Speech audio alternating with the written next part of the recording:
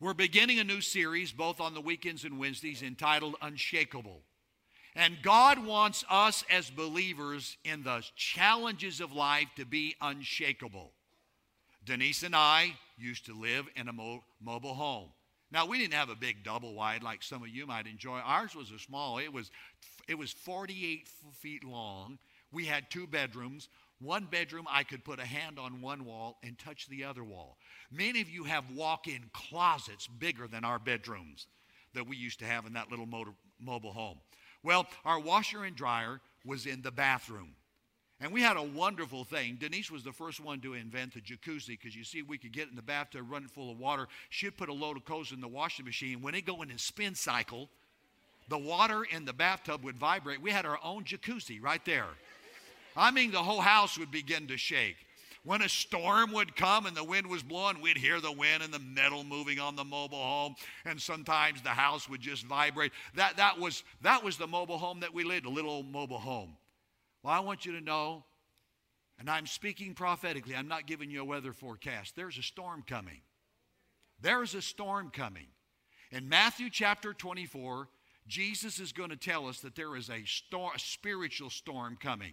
There is a storm coming to this world, and God says that we need to be unshakable when that storm comes. In Matthew chapter 24, Jesus is asked a question by his disciples on the Mount of Olives. They're going to say, when is this thing going to be, and when is the signs of the coming of the Lord and the end of the world?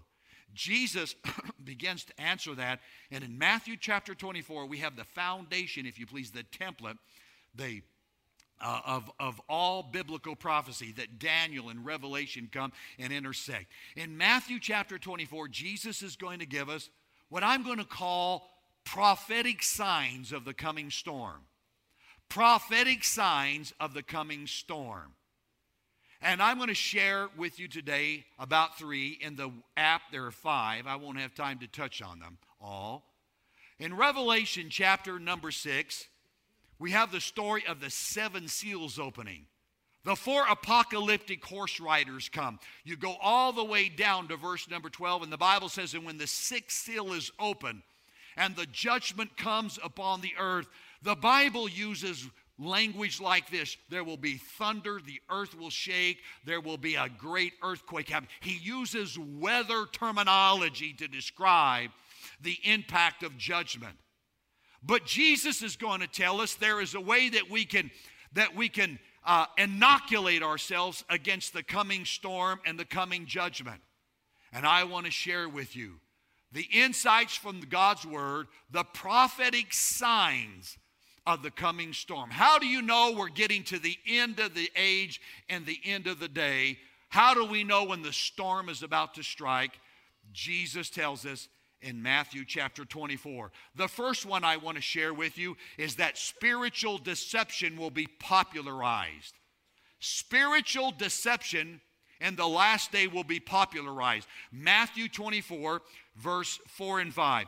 Jesus answered, watch that no one deceives you, for many will come in my name claiming I am the Messiah, and will deceive many.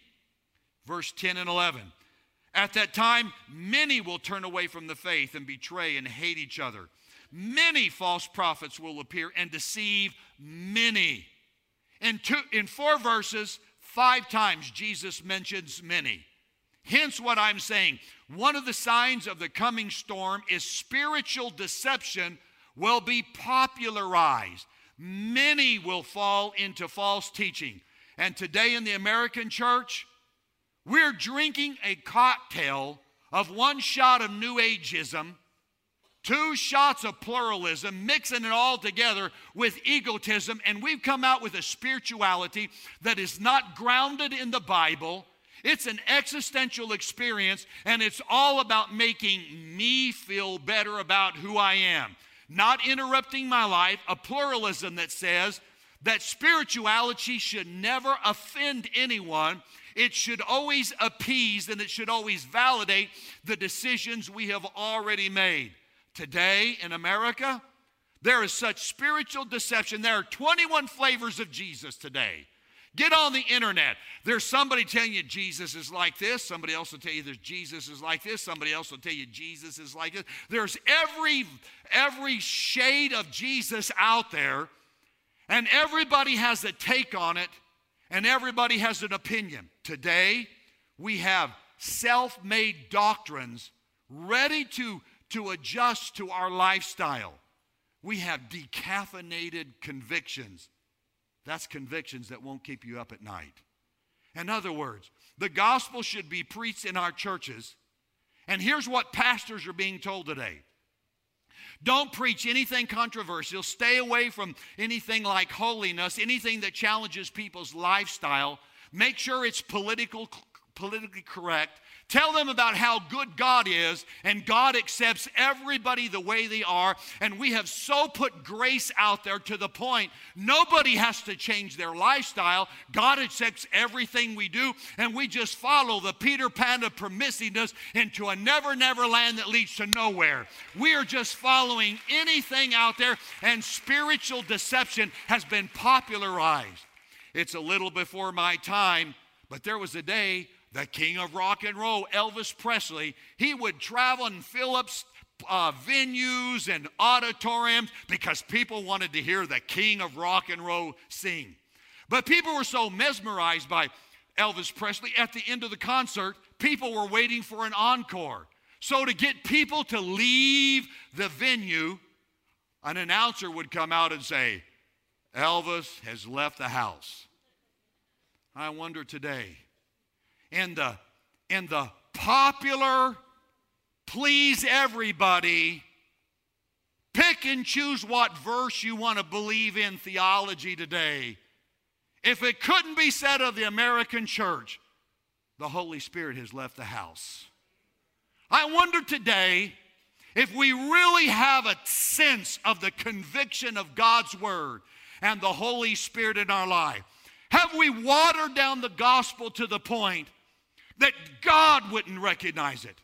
That we have just so bought into a little bit of psychology, a little bit of New Ageism, a little bit of feeling good about ourselves, and we have adjusted our doctrines to fit our lifestyle.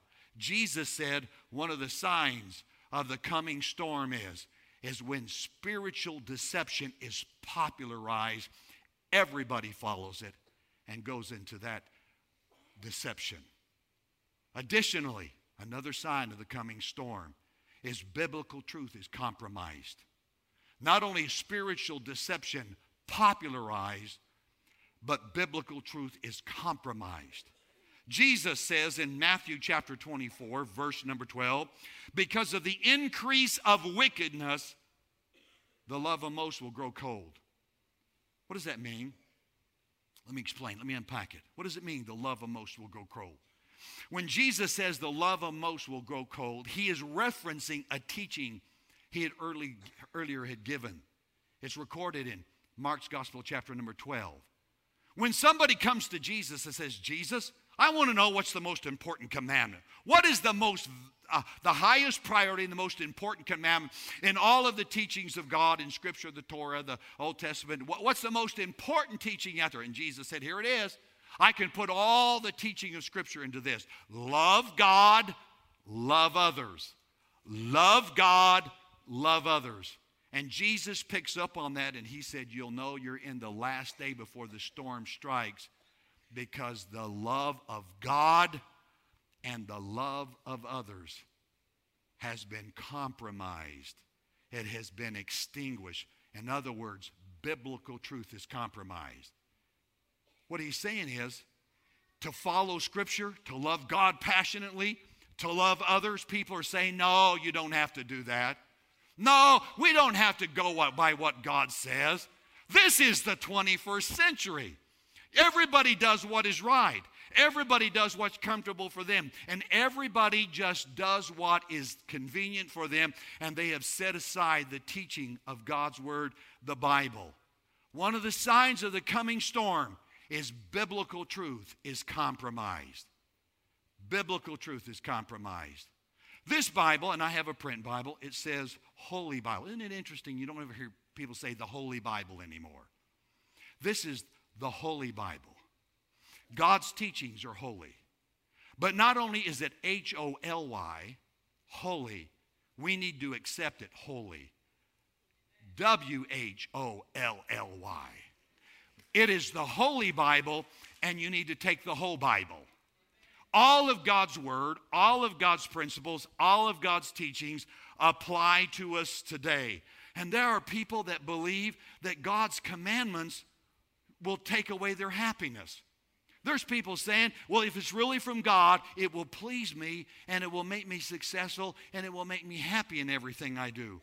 And God is teaching us we need to follow His Word, and we need to reassert that our belief and integrity in Scripture is uncompromising. Let me speak to the millennials just a moment. Millennials, in your study groups and your peer group, you know, in the social discussion of justice and values and social issues right now, if you bring up, I believe in the Bible, there's going to be a pushback. Some of your peer group is going to scoff at you. They're going to think that you're so antiquated, so old school. They're going to argue against you. They're going to tell you you can't believe the Bible. They're going to give you an example or two. They're going to tell you go to this website. You need to check out this. You need to see this guy's teaching on YouTube, and he shows you how the Bible doesn't apply today. And they'll give you all of these false doctrines where somebody has taken a Bible verse, twisted it, perverted it, changed it from what God originally intended, misrepresented, and tell you you don't need to believe in the Bible. And I want to call the millennial generation, you are the salvation of this generation. The kingdom of God needs you. And in those moments, be bold enough to say, I believe the Bible. I stand with the Bible. I'm going to live by the teaching of God's Word. And when they scoff and they tell you a website or a YouTube video, you just tell them, this book tells me everything I need to know. I'll follow this book. I'll live by this book. I will do what Jesus says. I will follow the teachings of Scripture. Can I just admonish us? Let's get back to the Bible. Let's read the Bible daily. I'm surprised on how many believers do not own a Bible. Now, if you prefer an electronic Bible, that's fine. But my question, have you downloaded one? We have so many believers today, they don't own a Bible. They're not even a downloaded Bible. They Google a verse. They go on one of these free apps, and they'll just read a verse. But they don't have a Bible, either electronic or print, where they just read the Bible. They pick and choose. They Google this. They go over here and Google this, and they don't know what stands and what is spoken between here. We need to be where we read God's Word. When the storm hits, here's what the Bible says. Heaven and earth will pass away. His Word will not pass away. We need to live by this book. We need to embrace this book. We need to integrate this teaching into our life. Follow the Bible. And one of the signs of the coming storm is biblical truth is compromised. I will share with you, I have a firm belief. Every one of God's rules and regulations are put there to keep us from harm. God has not put one commandment in this book to rob your joy. God has not put one commandment in this book to take away your success and happiness. If God says it, it's to protect you. It's to put a safeguard in your life. It's to make you successful. And I want to say to parents, I want to say to young adults, I want to say to men, guys, get into the Bible. Get back to the Bible. Read God's Word. If somebody brought forth a false teaching, many of us would not recognize it because we don't know Scripture. I call this live and respect the integrity of God's Word. Additionally, another sign of the coming storm is moral, social deterioration. Moral and social deterioration becomes normalized. Normalized. Look with me in Matthew chapter 24, verse 38. Jesus said, for the days before the flood, talking about Noah, people were eating and drinking, marrying and giving in marriage up to the day Noah entered the ark. What does that mean? Fair question. Here's what it means. The world had got so vile, wicked, and poisoned, morally and socially, that God said society was irretrievable. The only thing God could do was bring judgment that society and the world had chosen. They'd rejected repentance and rejected his message. And the cup of God's judgment was brimming full and about to spill over in the tipping point. Up to the day Noah entered the ark. The ark was built, and God said judgment is coming. And the day they entered the ark, people were going about business as normal. They were marrying and giving in marriage. They were eating and drinking. They were playing their video games. They were going about renting their videos. They were going about the normal course. So everything was normal up to the day Noah entered the ark. There was moral and social deterioration, and it was so corrupt, it was normalized, and people were saying, that's just the way it is, and you can't change it. And God said they didn't see the storm coming. They didn't see the storm of judgment coming because they had normalized it. In the scripture, there is a deterioration that's very evident. There is lawlessness, wickedness, evil. What are they? Lawlessness is when people said, we don't need to follow the Bible. You know, the Bible says this, but that's for them. That's not for us today. You know, God kind of told me I don't have to obey all the commandments. God just told me, pick 7 of the 10 commandments and obey them. And I'm 70% correct. I mean, 70% in school, you get a passing grade, right? Sure. We don't have to follow. You just, most of it, and if you're sincere, that's all right. Lawlessness, we reject God's law, God's teaching. And we pass laws, things that are morally and socially corrupt and inappropriate, biblically wrong. We pass laws and we approve it. God says the next step from lawlessness is wickedness. What is wickedness? Wickedness is when we begin to normalize the laws we passed.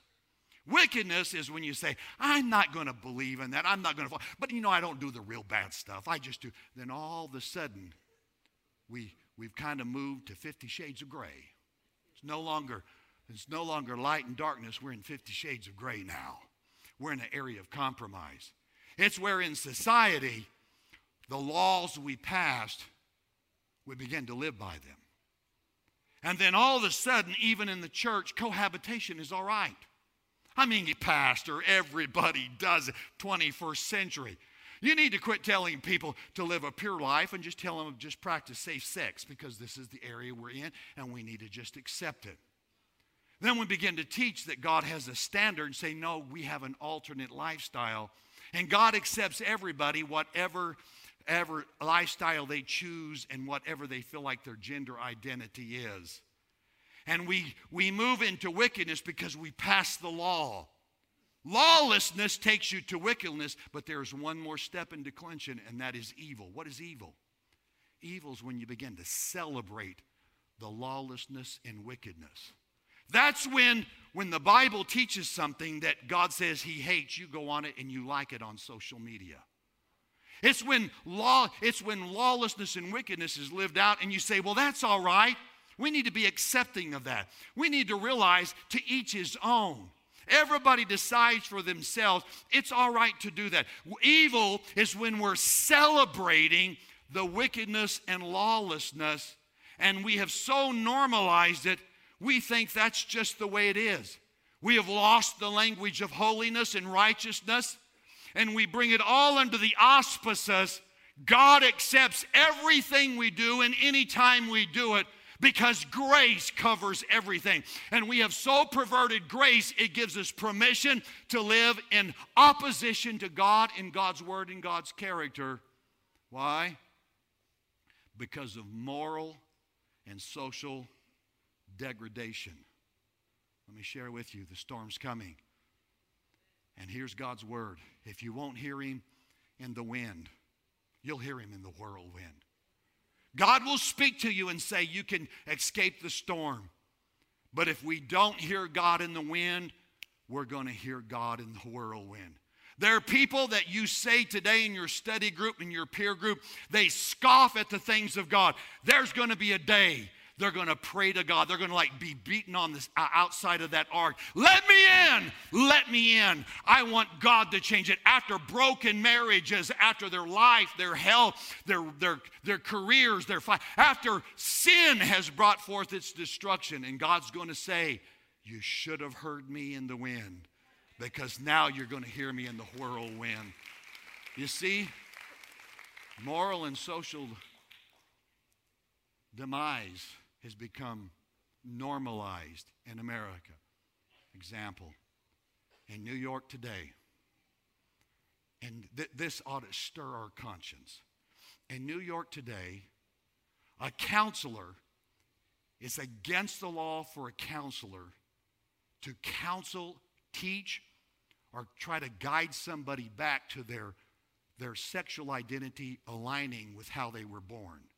Whatever sexual identity they had at birth, it's now against the law in New York City for a counselor or a teacher, biblical teacher, etc., to bring them back in alignment with their identity. It is all right in New York if a counselor takes somebody and wants to get them to explore their sexual identity in an alternate lifestyle. That's all right, but to ever counsel them back to align with their gender identity at birth, it is against the law, and they face a fine and imprisonment today.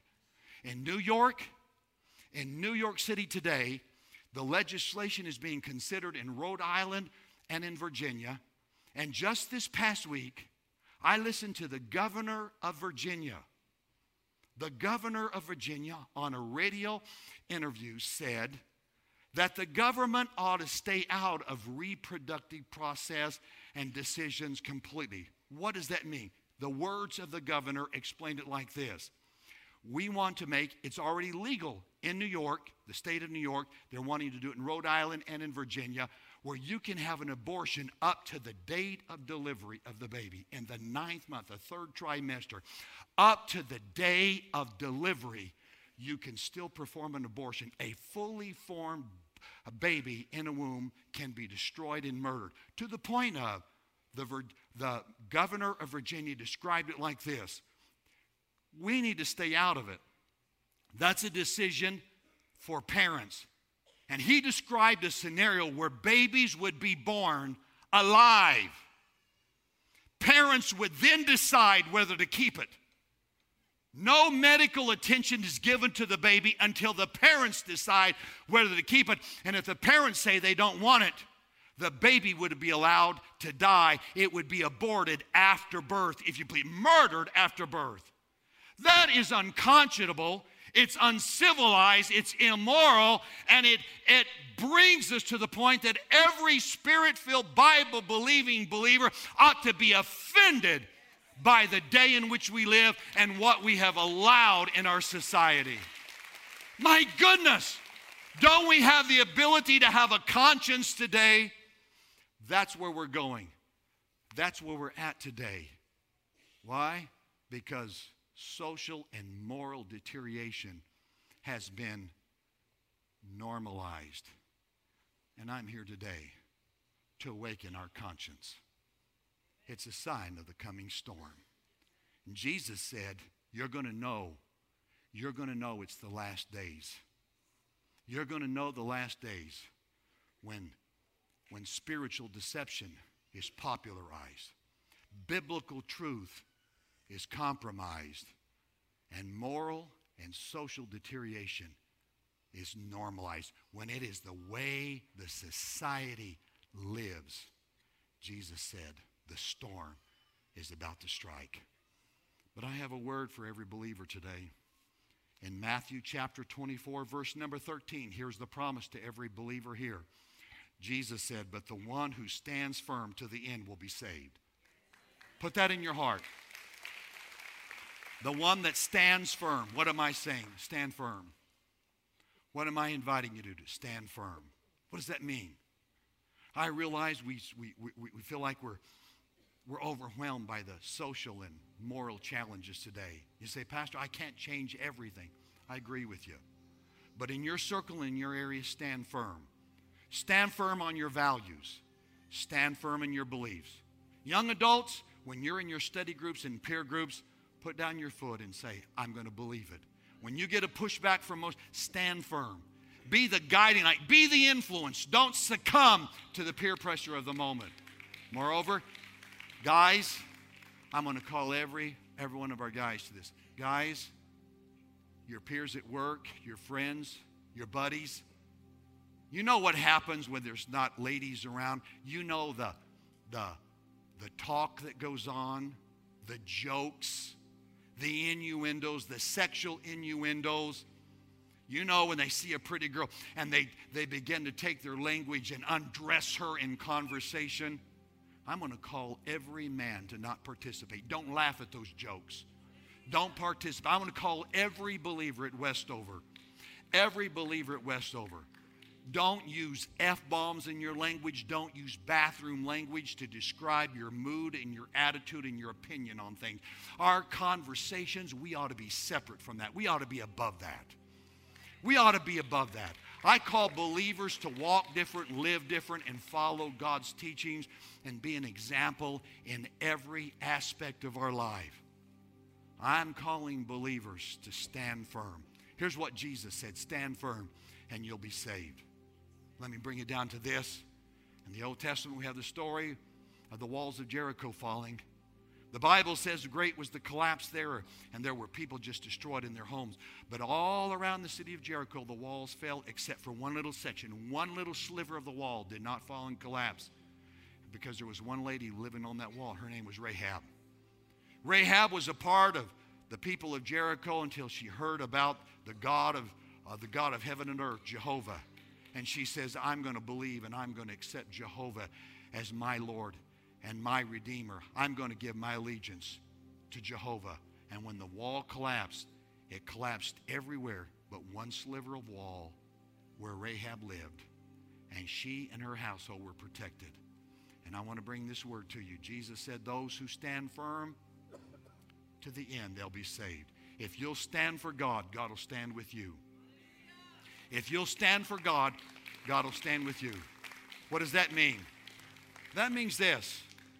That means that we're going to have a different lifestyle. Denise and I were going to watch a movie the other day on Netflix, turned it on, and we were not just a few minutes in it, 3 F-bombs came out, and we just looked and said, we're done with this. Well, that's not going to be in this home. Stand firm. Parents, you have kids at home.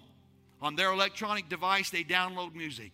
If it has inappropriate language and F-bombs in it, I'm going to call. You need to know what they're listening to and set a standard. That's not going to happen. Parents, they eat at your table. They live under your roof. There's no debate. They're in the house of God. It doesn't matter they're 16. If they are in your home, as for me and my house, we will serve the Lord. It's not a debate. I don't want to go to church anymore. That's all right. There's apartments all over San Antonio you can live in. But when you put your feet under our table, you live under this roof, this household, we have a stand firm. And here's God's word to it. Your home will be protected. Parents, don't go up to the school district and pound your fist on the desk of the vice president, the vice principal and the principals. Go up there and be an advocate. I know educators that would love to hear support, not screaming and not anger, but godly parents to come up and voice their concerns. It gives the educators the strength to change and adjust policy in the school. We need to be salt and light. We can make a difference. Stand firm. Stand firm in your values. Stand firm in your beliefs. If a conversation gets out of hand and gets risque, guys, walk away from it. Just walk away from it. I'm calling everyone here to stand firm. And across this auditorium with heads bowed and eyes closed, for just a moment, would you allow the Holy Spirit to speak to your heart? I just sense God's Spirit in the house.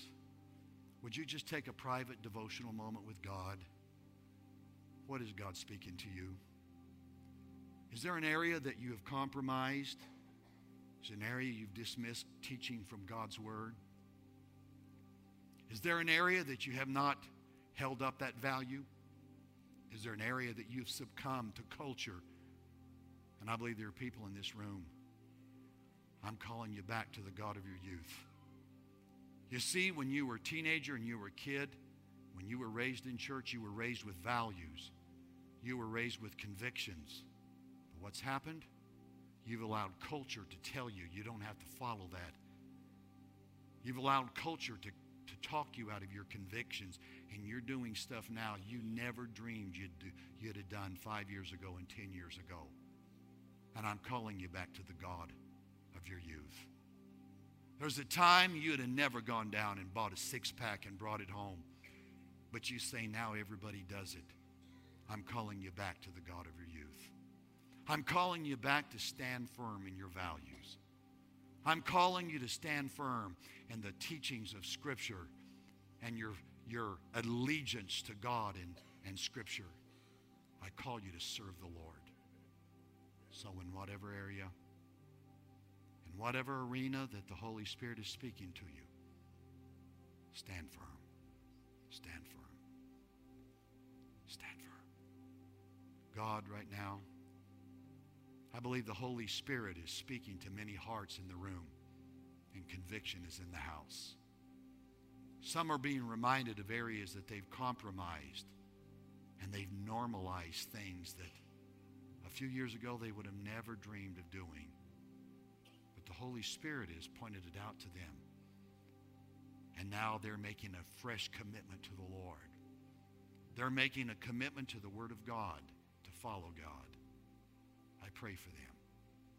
I pray for parents today who are facing the headwind of culture in a way, God, it is frightening what parents with young children and teenagers today are having to face. I pray for them. If they'll stand firm, God, if they'll stand with you, you'll stand with them. I call Westover to an area of righteousness, that we will hold a standard, that we will welcome the conviction of the Holy Spirit, that we will allow the Word of God to instruct and at times even rebuke us, self-included, God. Let your Word examine my heart. I pray that. I pray, God, that we'll keep up our vigilance, our spiritual vigilance. I pray, God, we will not follow the trend of culture today and just accept any teaching because it's popular. But, oh God, we will thirst after you, and we'll thirst after righteousness. Awaken our convictions. Awaken our conscience. I pray for our men. God, I long to see men just stand up and stand strong. I long to see men take that next step of spiritual growth and spiritual health. And I pray that for them. I pray they will join us here at Westover in their spiritual journey this year, and they will become godly men. For without men of God, there will be no move of God. I pray men's hearts will be stirred, their conscience will be stirred for their family, and men will be faithful to the things of God. And as we're about to go, Lord, I pray that what you've spoken to our heart will not quickly leave. It won't be lost in the activities and the distractions and the duties and responsibilities through the week. Somehow, God, let this live within our spirit. I call families, God, I call families back to the Bible to read and live and follow Scripture. I pray that, God. I pray that in your blessing upon him. In Jesus' name, amen.